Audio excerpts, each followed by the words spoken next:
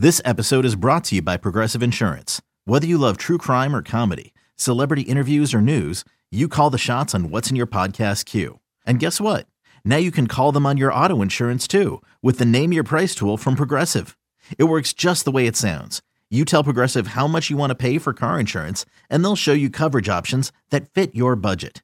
Get your quote today at Progressive.com to join the over 28 million drivers who trust Progressive. Progressive Casualty Insurance Company and Affiliates. Price and coverage match limited by state law. Welcome into the Odds and Audibles podcast. Matt Prehm, Eric Skopil, Jared Mack on the show.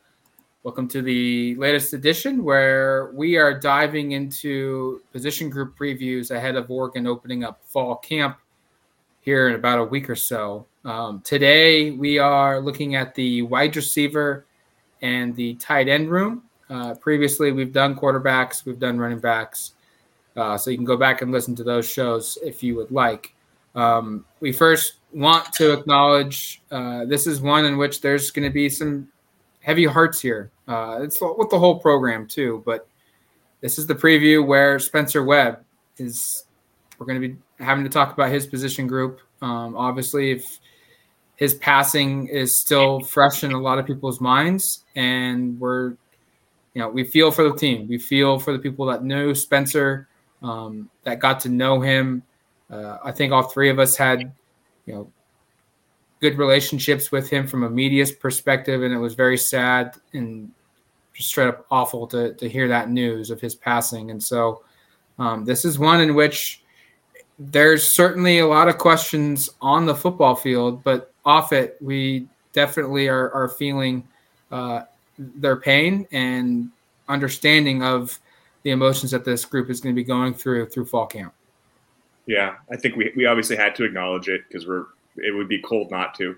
And the reality is he meant a lot to a lot of people in this program. That was clear, that was evident. I think it's going to be something where they will commemorate him in multiple ways throughout the year. I know Bennett Williams already said he's wearing the number 4, which was the number Spencer was set to wear this year on defense.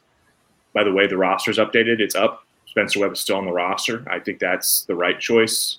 Keep him on there for the whole year. He's a part of this team, even though he obviously won't be playing. Just tragic, man.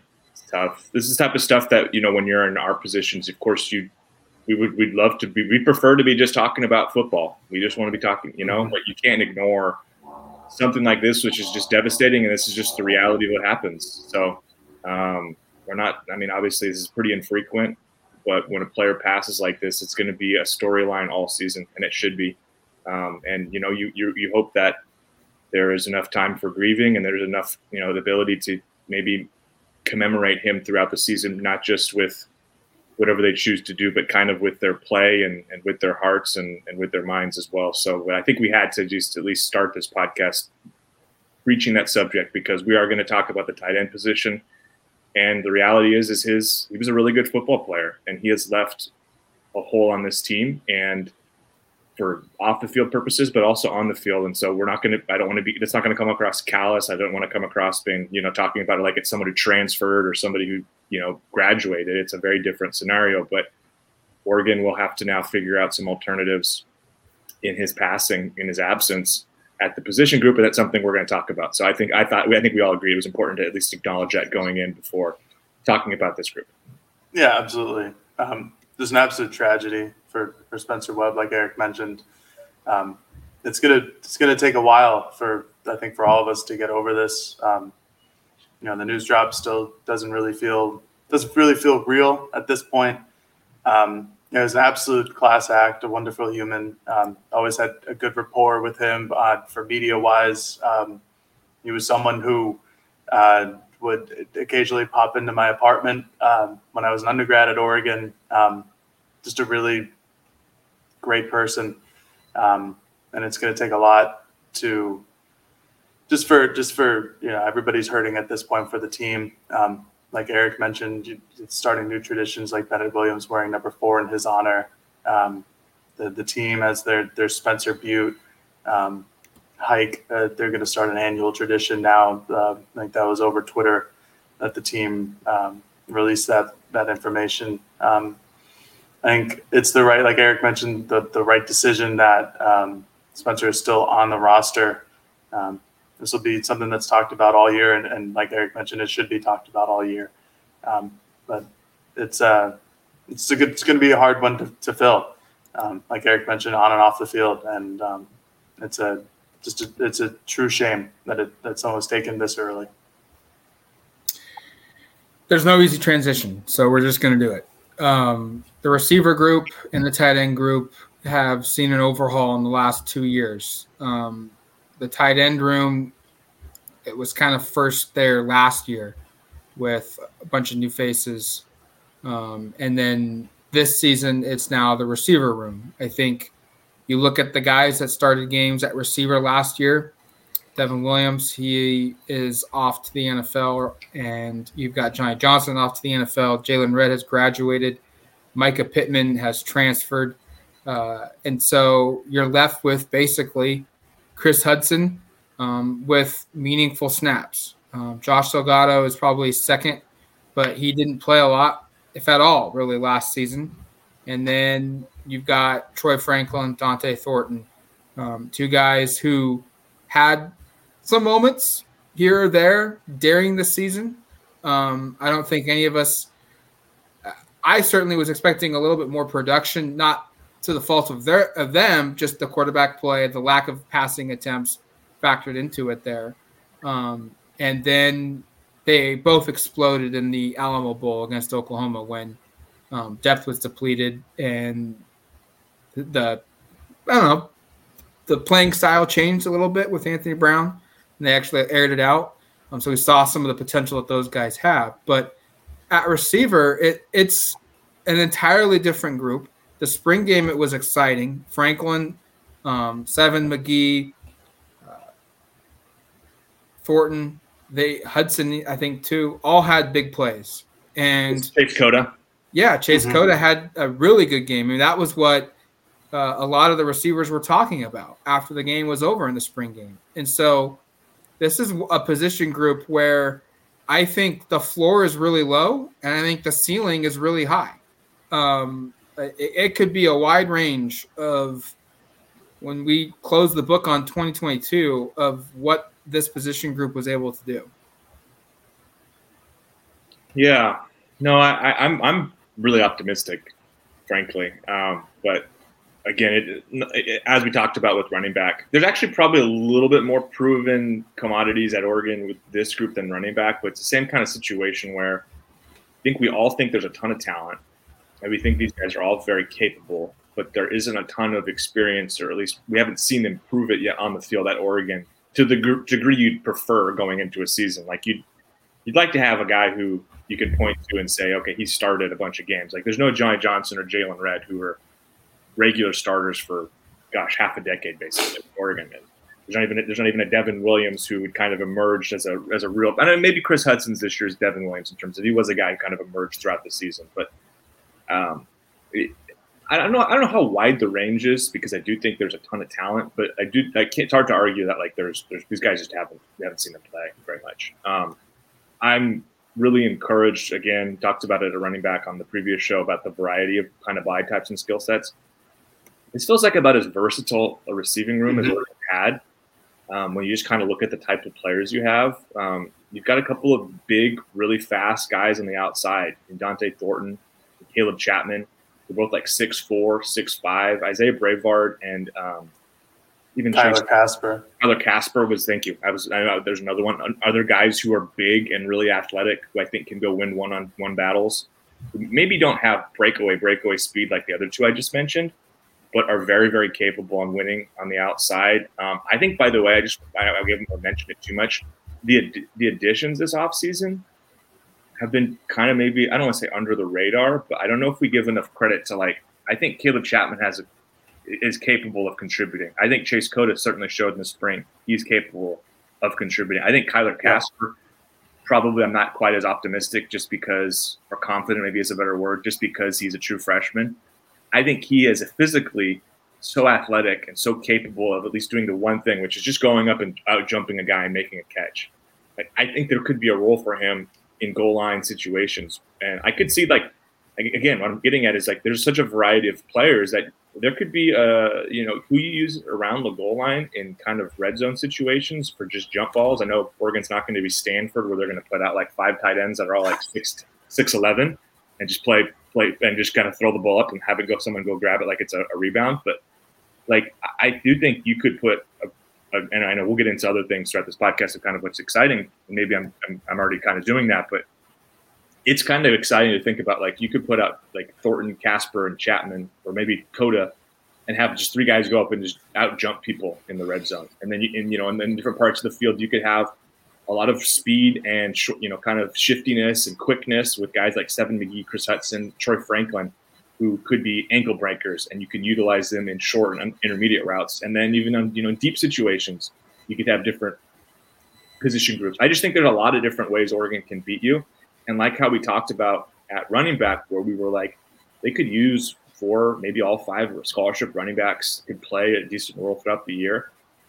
I don't think this is a thing where you're like, Oregon has 3 starting receivers. Those 3 guys are going to get 90% of the targets. No one else is really going to play very much. I think you could see 6, 7, maybe 8 guys play some sort of a role this fall at receiver.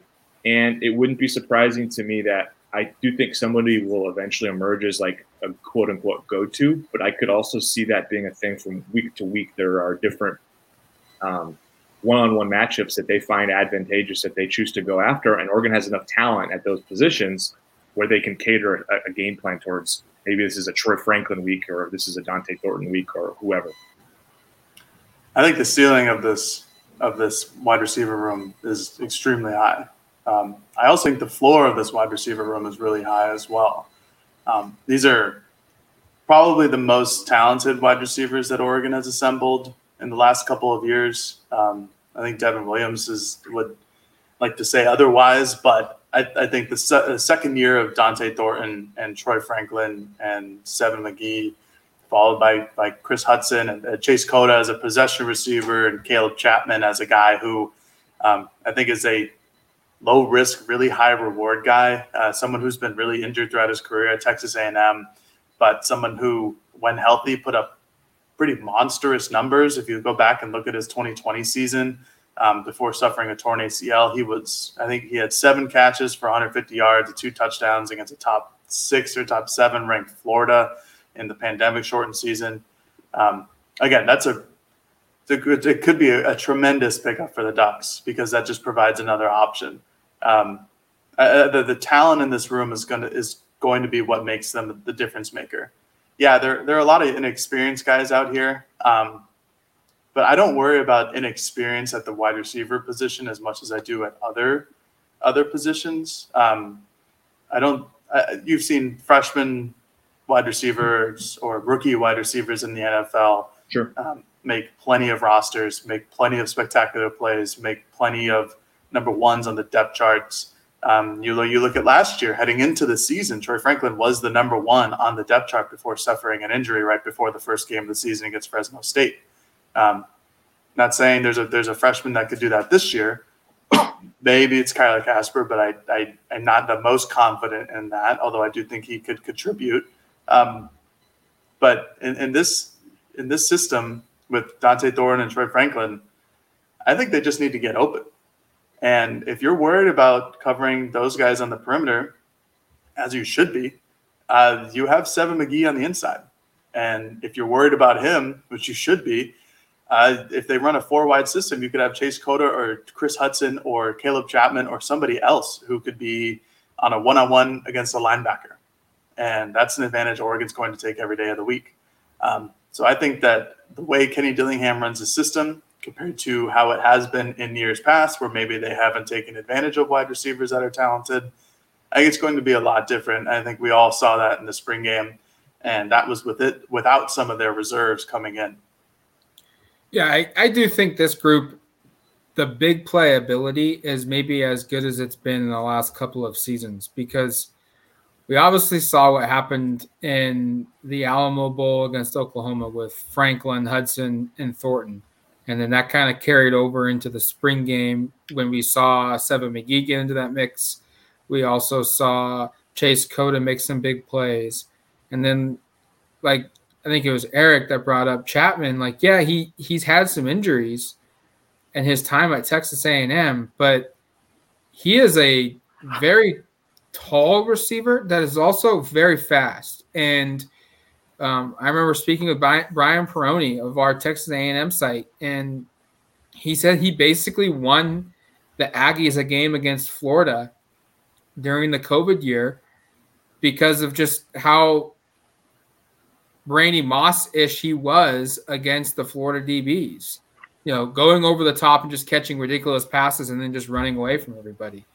And so, well, I don't know if you're going to expect that from him every single week. I like the idea that Eric brought up where you may have through 8 games 4 or 5 different guys that lead the team in receiving yards up to the month of November. And then as the scheming gets really dialed in, maybe Oregon really zeroes in on 2 or 3 guys to finish off, the season as their big play, their go-to targets. And that's where maybe the separation from the group happens. I agree with. Like, there's the big playability here is tremendous. And I go back to maybe that 2014 team where they had a wide range of guys. Devin Allen was the burner. Darren Carrington was kind of the go-to possession. You need a catch, you throw it to him. Keenan Lowe had his big moments. Dwayne Stanford, he had his moments. Byron Marshall was another guy on that team that had big play after big play during that season. So this is a group, it's unproven, but it feels very similar to that one where you've got a wide range of body types and skill sets, and you're going to have out of 9 or 10 guys, 3 or 4 emerge as big play receivers. Do we want to do tight end now? Yeah. Just because we're at 17 minutes here, and if we keep going receiver, we'll look up and it'll be 42. Yes. And I think we're all in agreement about just the different, just to finish, kind of wrap up receiver, not make it too abrupt there on my part, because I was like, let's talk about something else. Well, we hadn't put a bow on it. I think we all agree that there's a lot to be excited about at receiver, and frankly, just I'm pretty enthused about getting out to practice and being like, all right, like, what does this depth chart look like? Where are guys actually working? Because in the spring it was certain guys at the X or the Z, guys in the slot. I'd be curious to see how much that changes. Kind of in the fall, people moved around a little bit, kind of with the best position, like how set in stone is it that Troy Franklin is playing one spot as opposed to the other outside receiving spot? Could he move in the slot? How versatile can they get with that? So those are some things I'm curious on there. Tight end, it's funny because I think you look at this group and you probably say you've got concerns about depth, and I think that's fair. Oregon has 5 scholarship tight ends. 2 of them are sophomores who played a lot last year. 2 of them are guys who've been hurt and banged up for several years and basically haven't played consistently. Patrick Herbert's case at all, and Cam McCormick's case since like 2018. I mean, it's been a long ass time since we've seen him regularly a part of things. And then the 5th guy is Terrell Tillman, who was recently moved from outside linebacker to tight end. Good size, 6'5", 230, good movement skills from what we've seen. But this is a new position for him. I know Oregon's had some success, we have to say, at moving players from defense to offense, specifically to tight end. You think about Hunter Kampmoyer back in 18 and 19, DJ Johnson in 2020. Those are all, I think, success stories. I think Oregon will need amongst those 3 players, the guys who've been injured and then Tillman, 1 or 2 of those guys will need to be ready to go. I also think Tyler Nanny is a name to know. He was working kind of with the third team offense quite a bit. Not kind of, he was with the third team offense a decent amount in spring. But as I mentioned earlier, and again, we had to say it so it didn't seem cold because he's passed away, and that's different than a transfer. But Spencer Webb not being on this team, it really does impact kind of the roster and kind of just the way you're going to be able to operate at tight end. Trying to be careful with just how we frame that. But yeah, it's a loss because you went into the season in the spring. We talked about how you felt really good about those three guys. You know, we saw what Terrence, we saw what Maliki, and we saw what Spencer had done last season.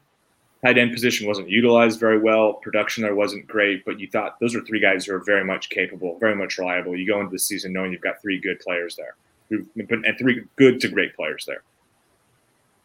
Now you know you've got two good to great players, and then you've got three kind of unknowns. And that's, to me, where I get a little bit nervous there.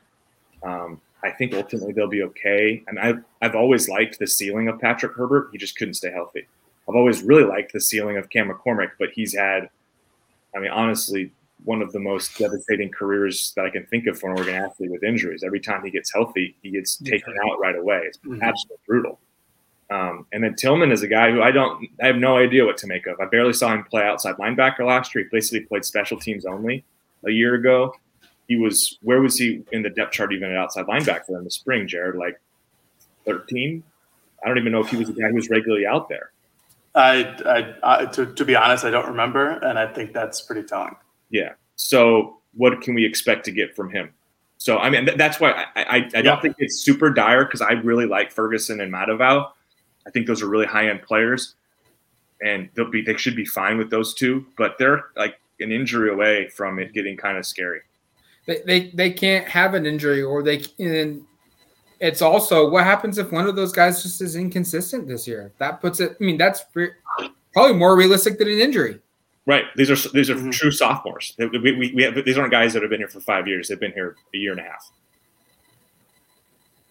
Yeah, I'm not entirely worried about that situation happening, just because of how good they looked in their freshman year. And like Eric mentioned, they were extremely underutilized, and that could be the fault of how the offense was, because they were really, really good against Ohio State, and then all of a sudden they just never used a tight end again in a day in their lives. But the only having two reliable tight ends is the issue here.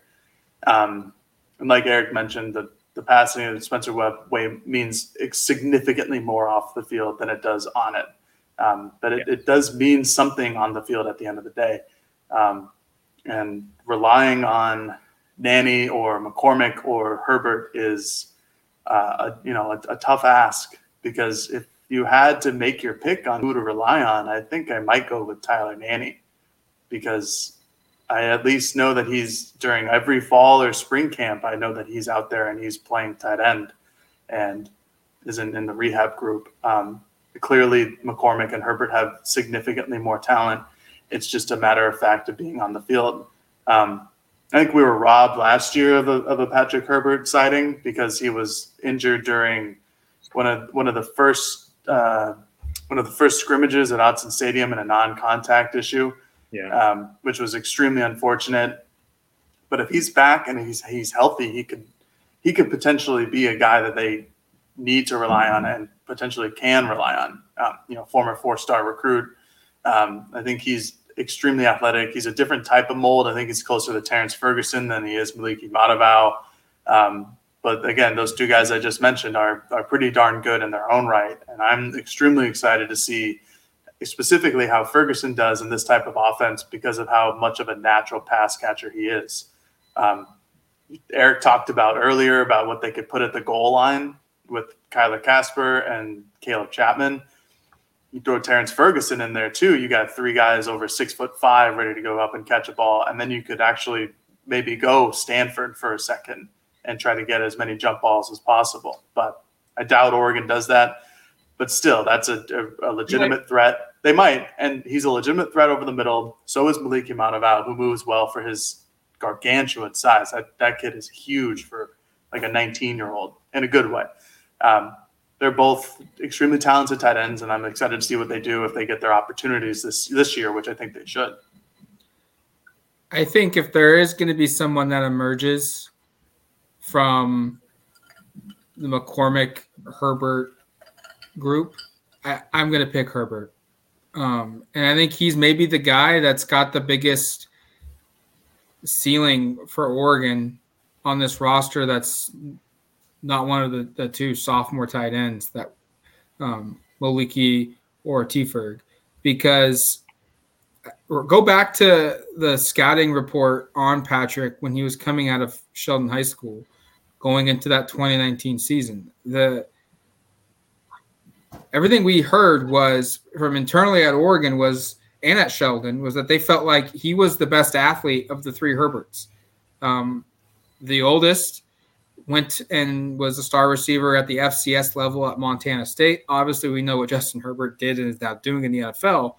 And Patrick was viewed as like he's kind of got everything that the two older Herbert brothers had morphed into one, and he's the one that comes to college with the high expectations. And he's had two straight years of injuries. And if he can get himself back to being healthy, he could be a guy that there was very little expectations for at the beginning of the year, and he ends it with being one of the most relied upon players at this position group. That would be my pick for maybe the wild card factor of this position group. I want to pick Cam, but like Eric said, like he's had the craziest injury-plagued career I can think of at Oregon, not just football, but just in general.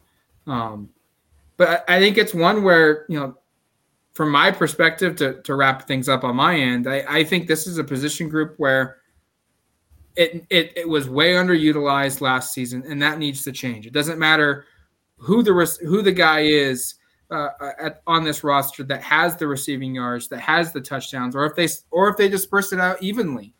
But there needs to be more than, I think it was 40 catches and 450 yards and 5 touchdowns. I think that's kind of around the numbers that they had collectively during a 14-game 2021 football season. That's unacceptable. And that number needs to drastically improve, whether it's through one player or whether it's through 3 or 4.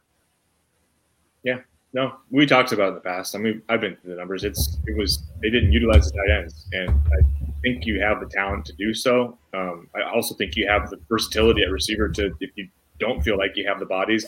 And this is, again, hypothetical, because I do think they do. I am confident in ultimately what they have, although there is, to me, some concern about depth. But if you only feel like if you don't feel like you have the guys at tight end, I think you could split some guys out wide. You have enough guys at receiver. You have enough talent at running back to get creative. But ultimately, I think for Dillingham to be able to do everything he wants to do, he's going to want to be able to rely on 2-3 tight ends to kind of maximize what they can, kind of the versatility and the variety of packages they want to put into place. And I'm really hoping Cam McCormick does it, man. I mean, that's just, I know we all are, but I mean, just to spend a second talking about that, I mean, gosh, you go through his injury history, it's just devastating year after year after year. And for him to come all the way back after missing 2 consecutive seasons in 19 and in 20, basically all of 18 as well. I think he broke his leg in the first game.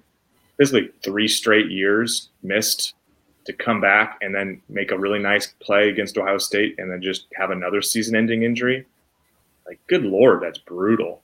So, I mean, I agree with Matt where it's like, it's probably hard for me to pick Cam to be the one you can really rely on just because of the injury history. But I would love it if that's the outcome. It would be it'd be a really cool story if either of those guys end up having an awesome season. These are 2 in-state players who came in with tons of expectations and have just had really poor luck with injuries. And it would be really, I think, exciting to see one or both of them contribute at a high level this year. It would certainly be exciting if one or both of them could do it. I do think that Oregon needs it as a reality for one or two of them to be those, to step up, and not step up, but to be healthy and to be an option on the field. It'd be a great story for them, and it'd be a great story for Oregon if they could both become that option. All right, it's going to do it for us here on the Odds and Audibles podcast. Thank you for listening to the show. We'll be back very soon with the look along the offensive line, and then we'll transition over to the defense where we've got a lot of discussion points to touch on there as well. Also, keep an eye out for the Pac-12 Media Day podcast that will come out as well on Friday, most likely, as all 3 of us will be in Los Angeles for that. So there's a lot to look forward to on the podcast and a ton more content, Let's speak in English here. There's a lot more good content on duckterritory.com for your interest in Oregon football. But until then, you've been listening to the Odds and Audibles podcast. Talk to you later, folks. Peace. Okay, picture this. It's Friday afternoon when a thought hits you. I can waste another weekend doing the same old whatever, or I can conquer it. I can hop into my all-new Hyundai Santa Fe and hit the road. Any road. The steeper, the better. Because my all-new Santa Fe is available with H-Track all-wheel drive, so I can hit the trail without a worry in the world. Heck, with 3 rows and best-in-class rear cargo space, I can pack the whole family in with all our gear. We've got available dual wireless charging for our phones, so we'll never lose touch with civilization, and we won't lose touch with the primordial power of Mother Earth. So which is it? Waste the weekend or do something a little more epic? And conquer it in the all-new Hyundai Santa Fe. Visit HyundaiUSA.com or call 562-314-4603 for more details. Hyundai, there's joy in every journey. Paramount Plus and the National Park Foundation present A Mountain of Zen. Are you still listening? Good. Take a deep breath. You needed a break.